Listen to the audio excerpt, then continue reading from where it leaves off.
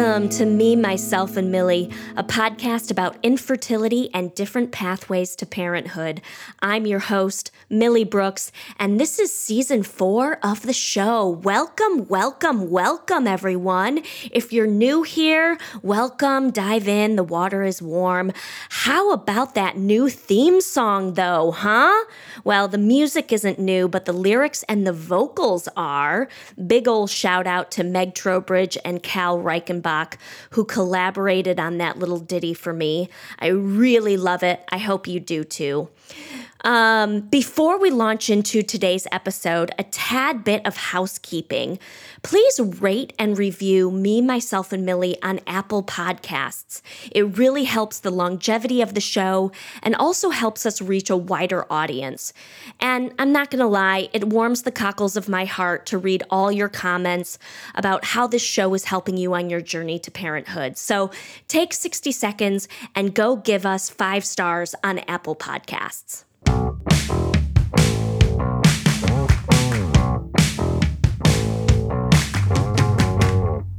Today's episode features the fabulous Allison Michael and Jen Stevens from Berkeley, California. Allison is a cisgendered female and Jen is a trans female, and they both are moms to their wonderful and adorable son, Poe. A couple of content warnings before we hear about their journey to parenthood.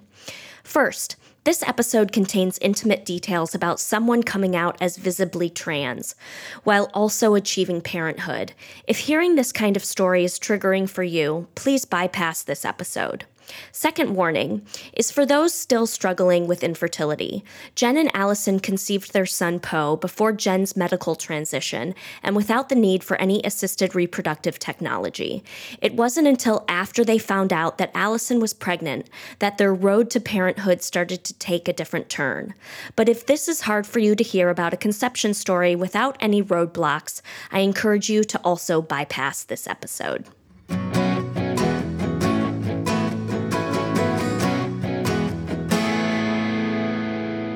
Jen, Allison, it's so great to have you on the show. Welcome, welcome, welcome. We're so happy to be here. Thank you for having us.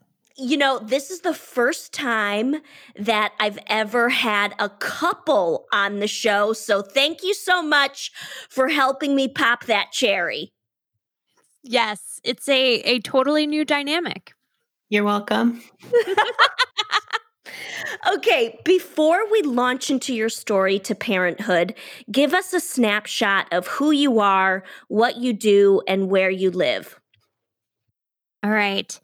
My name is Allison Michael, and I live in Berkeley in the Bay Area, and I work in advertising around here, and I do some podcasting. That's kind of it, is parenting, podcasting, and working. Not much else. That's a full plate. Yeah. It is. And I'm Jen. I am a criminal and regulatory defense attorney here in the Bay Area. Have been for a little while. So I help people out who are in trouble. Yeah. And then I do a lot of momming. I'm the flex mom, as in I don't work full time. And I also counsel queer and trans youth in my free time. I love that. Do you go through a organization, Jen? That is a great question. It isn't. It's like my organization essentially. It's a Discord server to help people from all over the world. So it's like a chat server, which in the pandemic is something that I've spent more time with because it's just so important to people. I love it. And you, I love that term, flex mom. Wow. Yeah, thanks. I think it describes sort of what it means to both work and also be the primary childcare provider when that's necessary. Absolutely. And we've gone back and forth.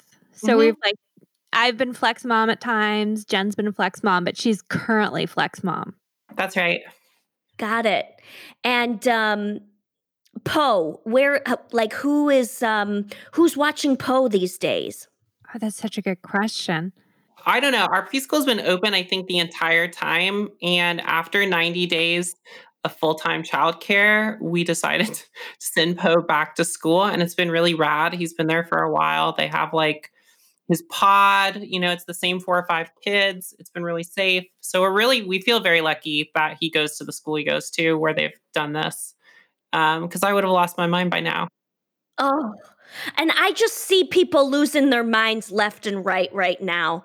Like Oh, it's so real. with the childcare thing, it is such a real situation.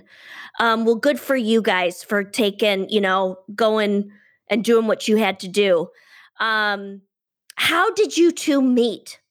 That's a great question. So we met in Oakland at a little bar called Cafe Van Cleef.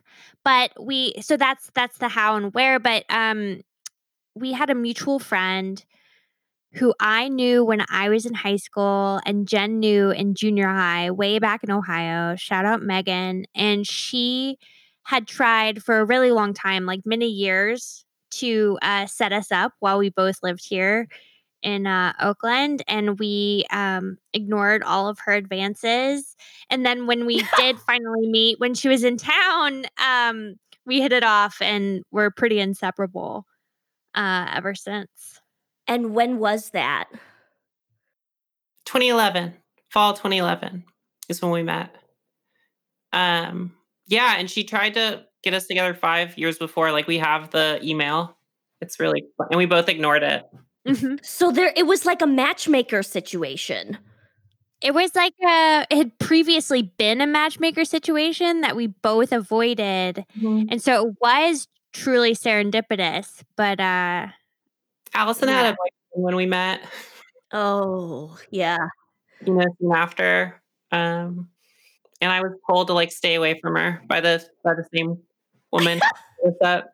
And it was not, this was not an adulterous relationship. I just happened to break up with that boyfriend like in the week in between when we met and hung out again.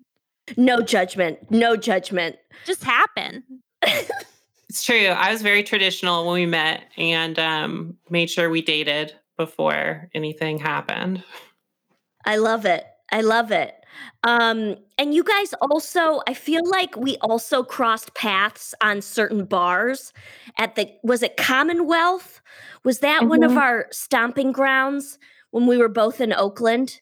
I think that's right. Yeah, we spent a lot of time there. We love the previous owners. And yeah, watched a lot of soccer. That's right. You have a soccer loving partner, right, Millie? I do. And he, he's hardcore footballer in my house. Yeah, I was going to insist that we use the proper terminology, but I'm glad you beat me to it. Thank you, Jen. Thank you. Okay, so let's dive in. How did you start the conversation about family building, and what did that dialogue look like? Oh, I think from the very beginning, I knew Allison wanted kids. And so the weird thing about, at least for me, being transgender and not being out when I met her, like I never really had like a plan for my life. Like I never had a roadmap or something laid out. Like I didn't know what my life was going to look like as I got older, just as like a psychological thing, I think. So I really liked Allison. Like I knew that. And I knew that I really felt comfortable with Allison. And so like that's why I sort of like bought into her life plan, I think is the best way of putting it. Like not all of us have like these ways that we think our life are going to go, I think. And I found someone that I loved a lot and I wanted to help her achieve her life plan. So that's sort of how I looked at it. Love it. Allison, would you concur? Yes, I concur. I have always just like in my being known that I wanted to try to have kids and have kids. And so with Jen being my life partner, it just made sense. We were kind of, settled down a little bit. Like we were married and we both had pretty solid jobs. And I think it just felt like a logical time to do it. Mm-hmm. But it created a huge crisis for me that led to me coming out, which was good. But I think as it started to become a reality or potential reality, I realized like I was not a father. Like I knew who I was for a very long time. But it's not something you try to think about every day in this world. Like being transgender is really hard, despite how visible we are in 2020, 2021. Um, it's really hard and it's not something like a lot of us really want to do. And so like actually come out and transition. Like for me, I was just scared of it. I figured like there's no way I'm doing that shit. I didn't even know what you could do. And so I had this big crisis where I was like, like, it was so, it created a lot of dysphoria. Like, I don't know how familiar your listeners are with sort of like the terms of trans life, but I would love for you to share as much as you want to about that. sure. So, like, some trans people, not all trans people, but some trans people have gender dysphoria, which means like looking masculine for me was incredibly distressing psychologically. And also, like, being perceived in like in traditionally masculine ways or like super masculine roles was also fairly distressing to me. And so, like, the archetypical masculine role, like in our society, is the dad or the father. And as I started to like think about having to embody that role, like it just wasn't a possibility for me. It was like it led to a dead end for me in a really not good way. And so, it got me to get my stuff together and come out to Allison and start transitioning so that I could be the parent that I wanted to be and be a mom, really. Um, and it's so funny because I was thinking about how, like, for someone like me, a trans woman, trans feminine person, wanting to be a mom was like such a big thing to me, even though it didn't track like the typical like infertility track. It was still this like huge desire that took all of this effort and pain to accomplish.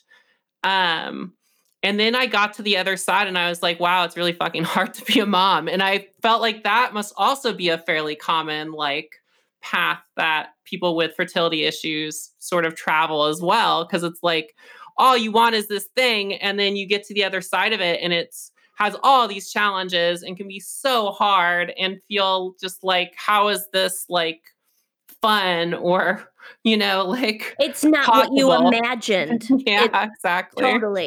Totally.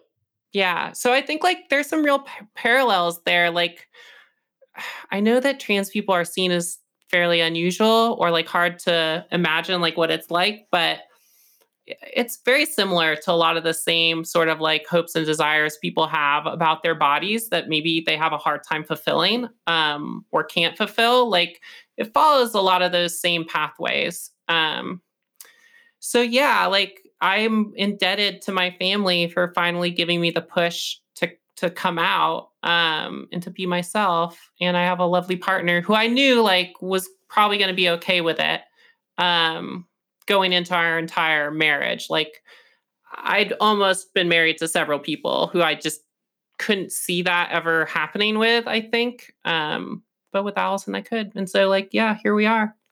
And did it ever come up in conversation before you started talking about children? Me being transgender? No. No. So the child piece was really the opening to it all. Totally. Yeah, like when we tell people our story, they're usually like, "What? What happened when? Like, when was your child born, and when did you start medically transitioning?" Almost at the same time. To be really straightforward. Poe has only ever known me as myself, like, and I'm really happy that I can be like that with him because not all trans people are able to transition before their kids are conscious, basically. Um, and there are so many, I mean, like, I don't know how you deal with like content warnings and stuff like that, but in my universe, like I would put a big content warning in front of this. But like in a lot of places, including places like Sweden and the Netherlands, and even like Japan still, they require trans people to get sterilized before you can medically transition. Like, yeah, the Netherlands till 2015, I think. Sweden until 2013. Japan still. And these are just like anecdotal stuff. So like the way we think about like fertility and who's allowed to have children, like trans people are sort of like in the weird crux or focal point of some of those conversations. Mm, mm. Tell me more about content warnings, because I haven't even thought of that. Like, whoa, my brains are on the wall right now. Yeah, I mean, so people call them trigger warnings and they get a lot of like stick or whatever, like shit in the press, or like comedians like to talk about them. But what they really are is they let people who have specific traumas understand that they're about to experience content that could relate to those traumas, so they get to decide whether or not they want to deal with that content.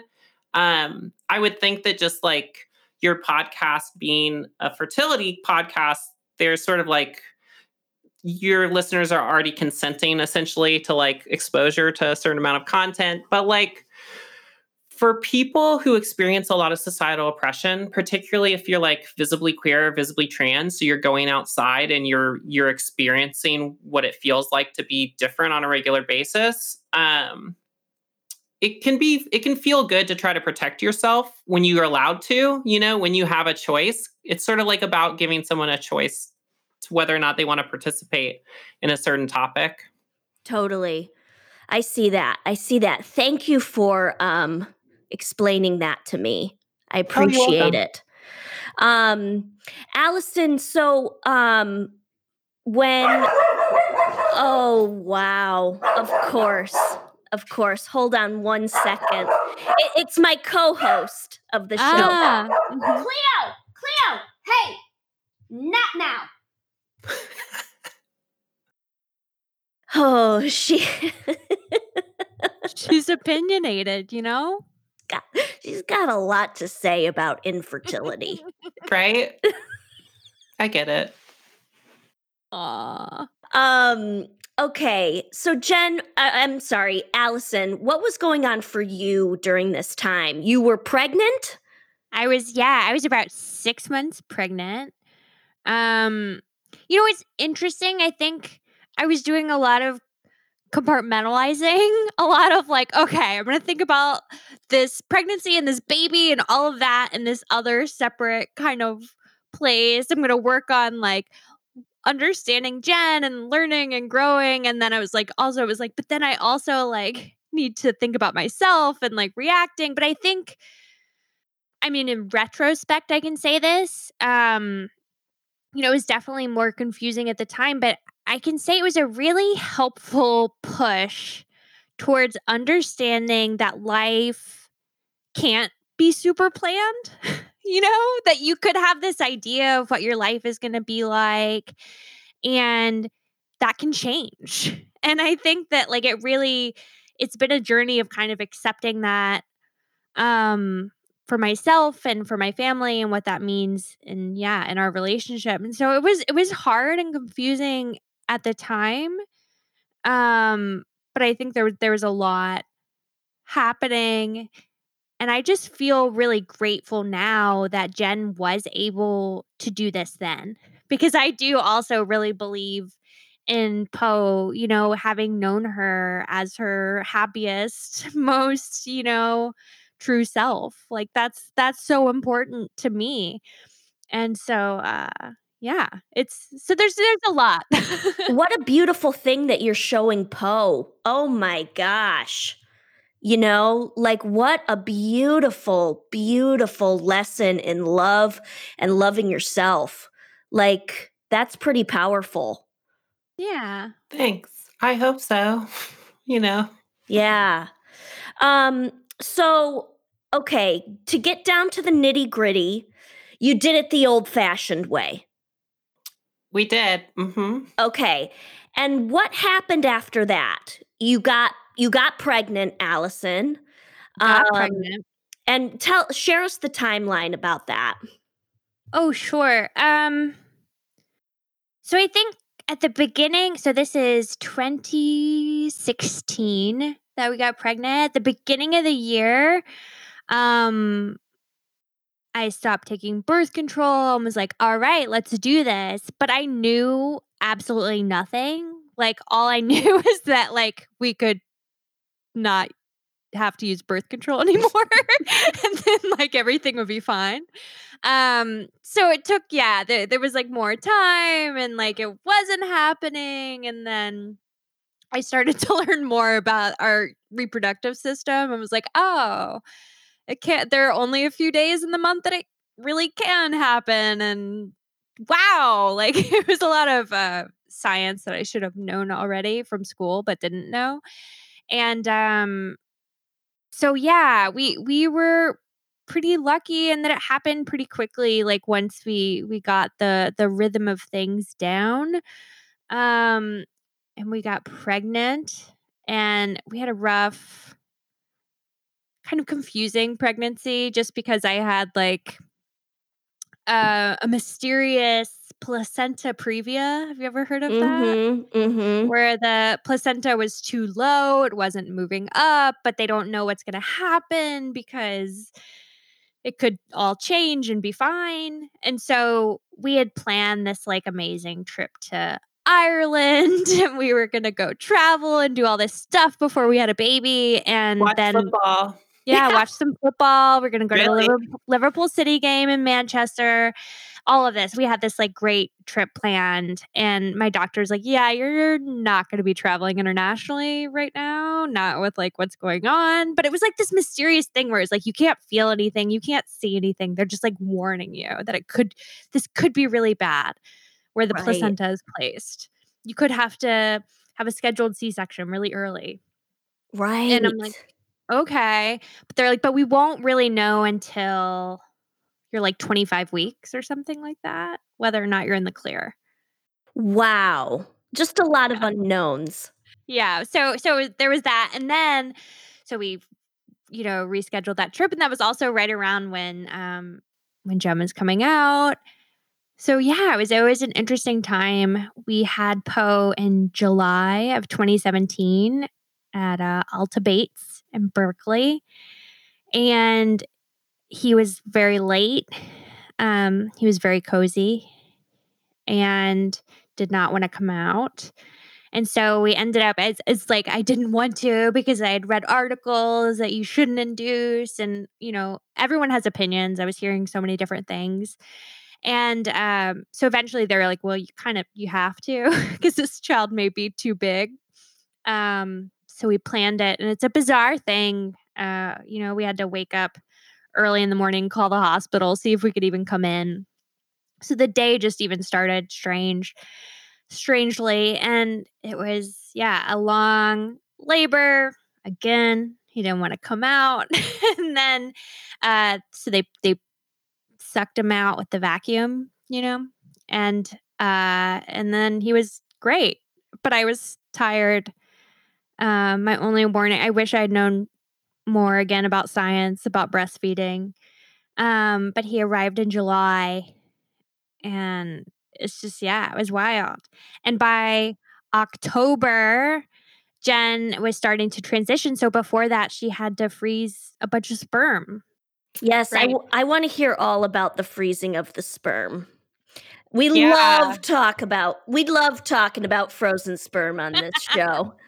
Oh, good. Right? I mean, like, I get that. It is sort of a funny topic of conversation for a trans woman, because it is just like, it's something that I never liked about my body, that I could do that. It's interesting too, because there are a lot of trans women people like really, really wish that they could have a biological baby themselves, like come out of them, which I think like the technology is almost there, like for real. I am not one of those people. Like if I was cisgender, I would be the partner that doesn't carry the baby still. Like, that's just me. So like, so it's really weird. You decide, you're like, I'm finally going to transition. I'm finally going to come out. And one of the first things I had to do was go like really interact in a way with my body that was like not that interesting to me. Or, it was pretty awkward, right? Because like you go to the clinic and like It's like a dude They're place. really cool. They're really cool, but it does. I mean, like, yeah, like most of the people there are going to be cis men. Like that's just the way that it is. I mean, in California, especially because my bank's in Berkeley, like, look, they have a lot of trans feminine customers. I'm sure they are like so competent in dealing with trans people, which like not all doctors are, or not all the medical establishment is. Like I once went to an urgent care, and this was like very early in my transition, and I told them I was taking estrogen and that I was transgender, and because I still looked fairly masculine, they were like, "You look amazing." Like they thought I was a trans man, like at an urgent care, and they knew I was taking estrogen. It's just like, how does that not compute for you, doctor? But yeah, so it's always sort of a crapshoot. But in California, I think it's great. They're used to us. Like we are a known quantity or entity of clients out there. You know, some of them are going to be trans women. And I'm really glad I did, because I didn't really want to, because I was never sure I wanted another child, especially because like children are very difficult. And I feel a they're lot of the responsibility. worst. They're the worst sometimes. Well, and it's just like, it's such a responsibility. I mean, I just take this so seriously. And I do work with like a lot of messed up kids, like I'm not going to lie. And that stresses me out. Like I see a lot of really good parents with really messed up kids. And I think like, fuck, you know, like that could really happen to any of us. And that's something you have to take on. It's a crapshoot. But yeah, so like, So it's weird. I just to clarify in my head timeline stuff. The sperm donation had to start happening before Poe was born. What was that timeline? It was right after. Around the same time, yeah. So basically, I came out to Allison, in sort of like half came out to Allison, which is pretty normal as genderqueer. Realized I was gonna have to just like bite the bullet and go through with it. In the middle of that, Poe was born. So like a month after Poe was born, I came out as a trans woman to Allison after having come out as genderqueer before. And so between that day and starting hormones 2 months later, I had to get things squared away, because one of the things people do is you can come off hormones, and if you still have testicles, which like I'm proud to say I do not, but if you still do, you can try to get your fertility back. It's iffy because the estrogen messes with it a little bit, the sperm count. There's a couple things that happen when you go on HRT. It's not, because trans science has been pretty disregarded for, you know, the last 50 years. It's interesting. So if you know the famous picture of the Nazis burning books from 1934, yes, that's trans science they're burning. That is a picture of the Trans and LGBTQ Institute in Berlin, where they were actually like treating transgender people in Germany in the 20s. Before the Nazis burned all the research. And so, basically you do a couple of things when you start transitioning. You want estrogen, so you get estrogen, and then you want an anti-androgen, androgen being testosterone, right? So it's something to either suppress your testosterone production or inhibit the uptake of testosterone. The problem here is that these drugs are not made for us. And so the drugs that do that kind of thing are anti-cancer drugs, typically, like anti-prostate cancer drugs. So they have like all these side effects, basically. So to regain fertility, when people try to do this, they basically go off all of that, because you got to let your body sort of do what it wants to do, I guess. So it's really not recommended to try to do that, because also like, you know, you're putting yourself through menopause by coming off like estrogen after having already physically transitioned. You know, like it's not a fun time for people that have to do it. And like for people who really don't like how testosterone makes them feel mentally and physically, like that really sucks. I couldn't imagine doing that. So my way around it was like, I froze sperm, and I have to say it probably cost me like $4,000, $5,000 for Whoa! the listeners out there. Whoa! Is that a lot? That's a lot for sperm. Yeah, I think it was how many like How many specimens you vials? wanted. Yeah, and also if you want it washed or unwashed. Okay. So like I I don't know about any of this. Like, first of all, I don't know what those two differences are. Like, I'm pretty ignorant. I just want to put that out there. So, like, I just did whatever was expensive for as many times as I felt like I could. I want the most expensive thing on the menu. Right? Like, yeah. And we pay $500 a year to store it. So I'm including that as well. Got it. Like 3 years of storage. Got it. Okay, that makes a little bit more sense. The storage Yeah. fees. Okay, so I mean, we're kind of getting into this a little bit.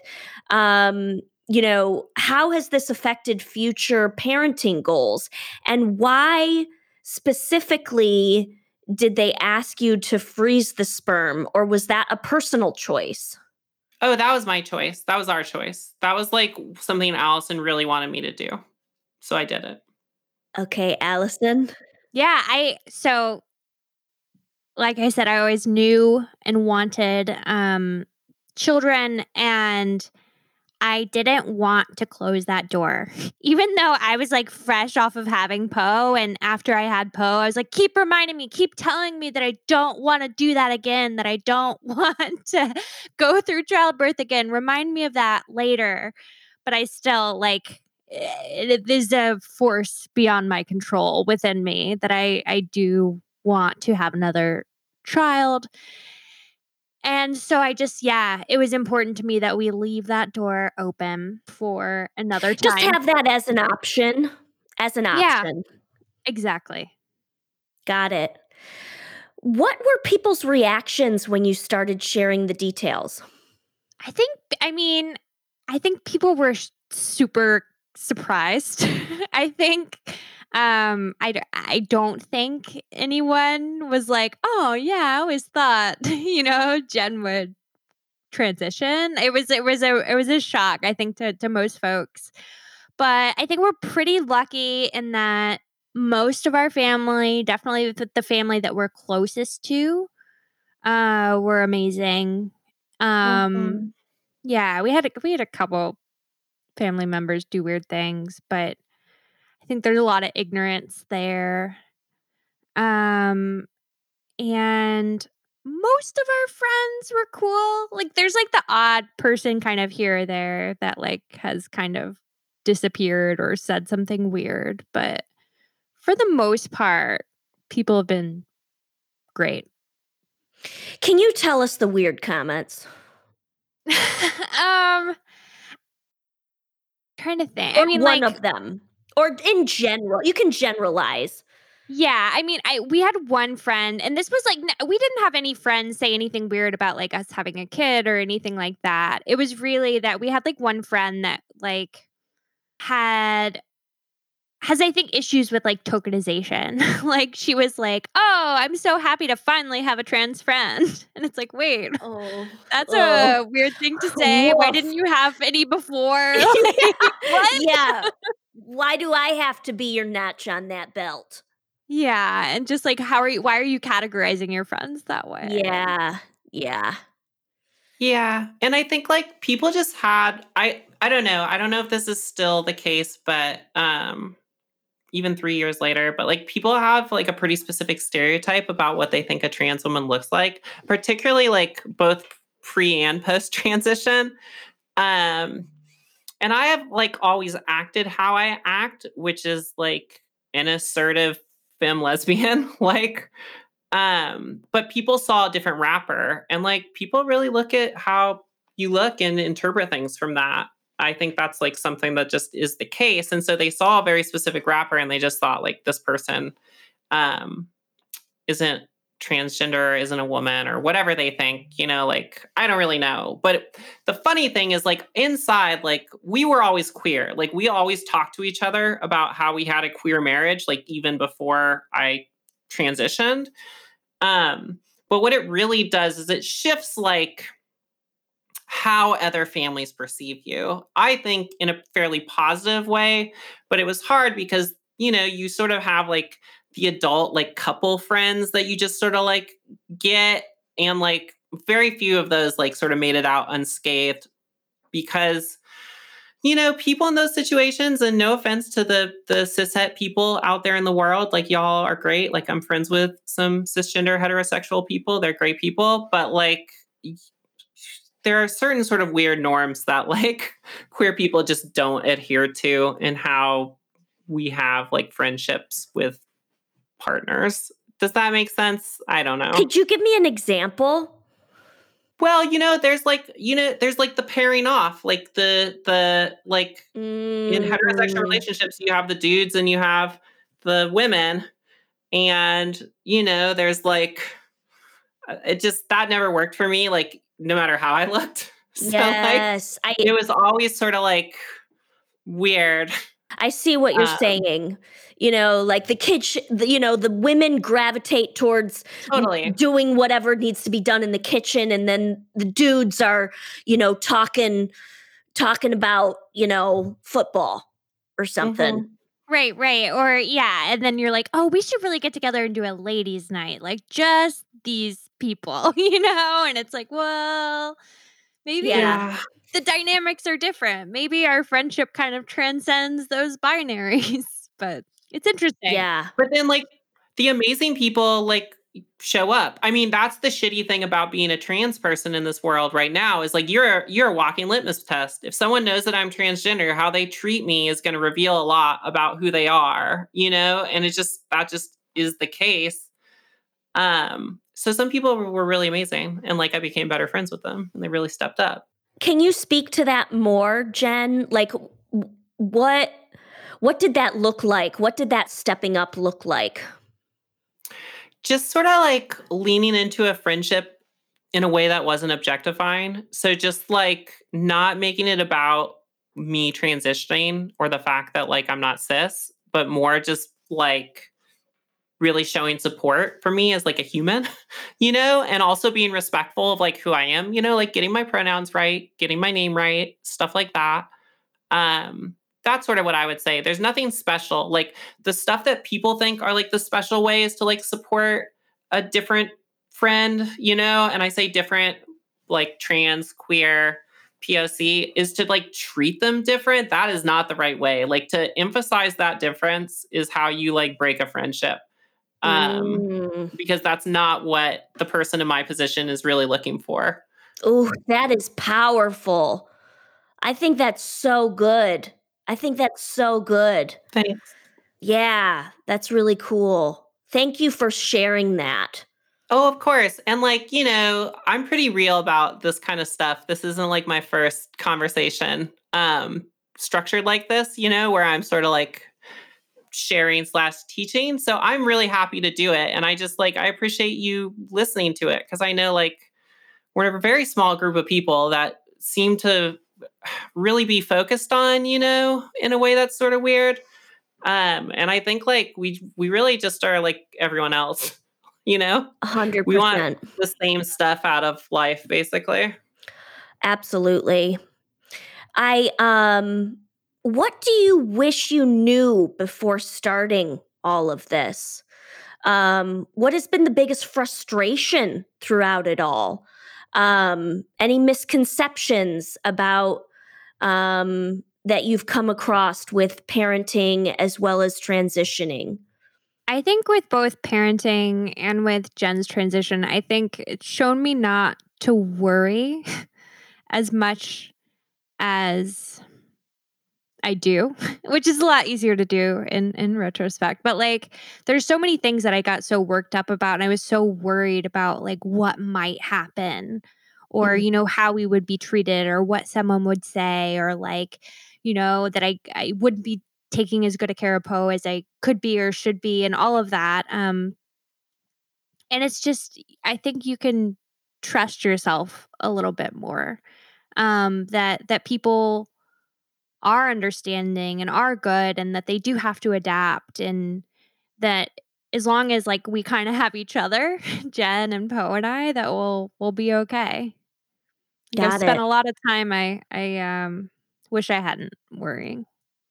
Jen? Yeah, I think it really taught me that like I could do something like this my own way, you know? Like I could have a family and it could look the way that having a family makes sense to me instead of or and also be the way having a family makes sense to me. Um and I think like the frustrations I guess are really around how hard it is to be two moms. Like, look, I, I knew intellectually how hard it was to like be perceived as a woman in the world. Living that life is very different. And so like just on my own level, but then also like on the level of like being two working women in this world, like moms are at such a disadvantage, like generally economically and socially.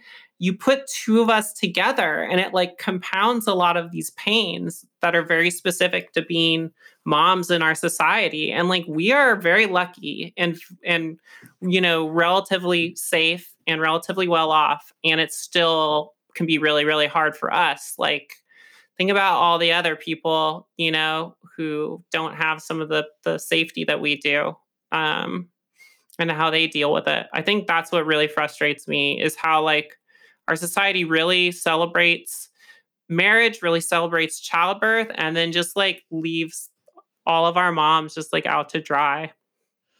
Yes. Yes.